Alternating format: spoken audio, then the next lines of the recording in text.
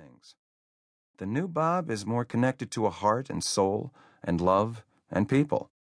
I have so much love for Daryl, my amazing wife of 26 years, as she stood by me through such a frightening ordeal. When I became fully conscious again, it was wonderful to see my two older children, Aimee and Aaron, standing at the foot of my hospital bed, and then to receive a phone call from my youngest son, Hunter, who was at the time serving as a missionary in Brazil. I have so much love and respect for my business partners and associates for letting me take this extra time for research. Thanks a million. Finally, I thank God for this accidental wake-up call.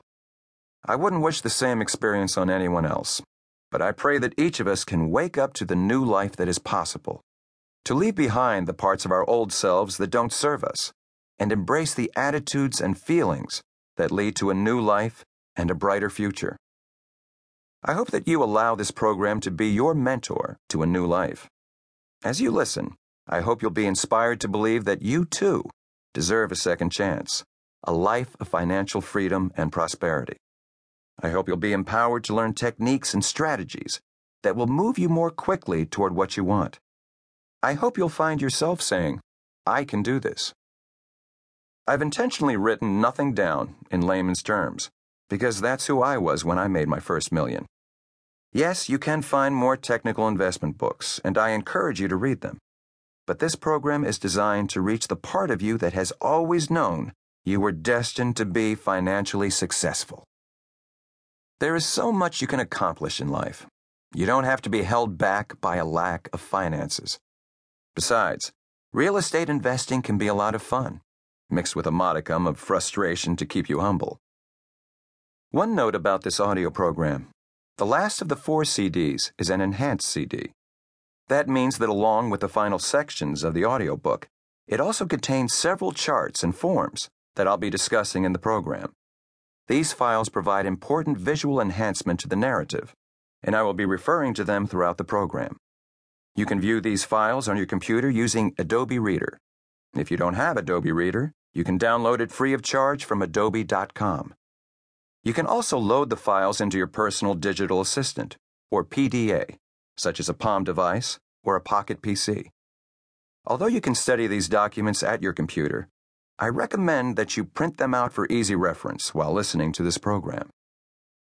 The mere fact that you picked up this audiobook tells me that you are blessed, or perhaps afflicted, with an entrepreneurial spirit. While in Hawaii a few years ago, as I sat at the breakfast table on the outdoor patio, a swarm of little tropical birds flitted anxiously around my table, chirping and begging me to share some of the crumbs from my breakfast muffin. I flicked a few crumbs off the table, and they attacked the crumbs as a flock. I wondered if there was an entrepreneurial bird among them. So I placed a large chunk of juicy muffin on the edge of my table. The flock flitted about, chirping and screeching, but not one dared land to enjoy the moist morsel. For several minutes, nothing happened. And then finally, one of them landed on the farthest edge of my table.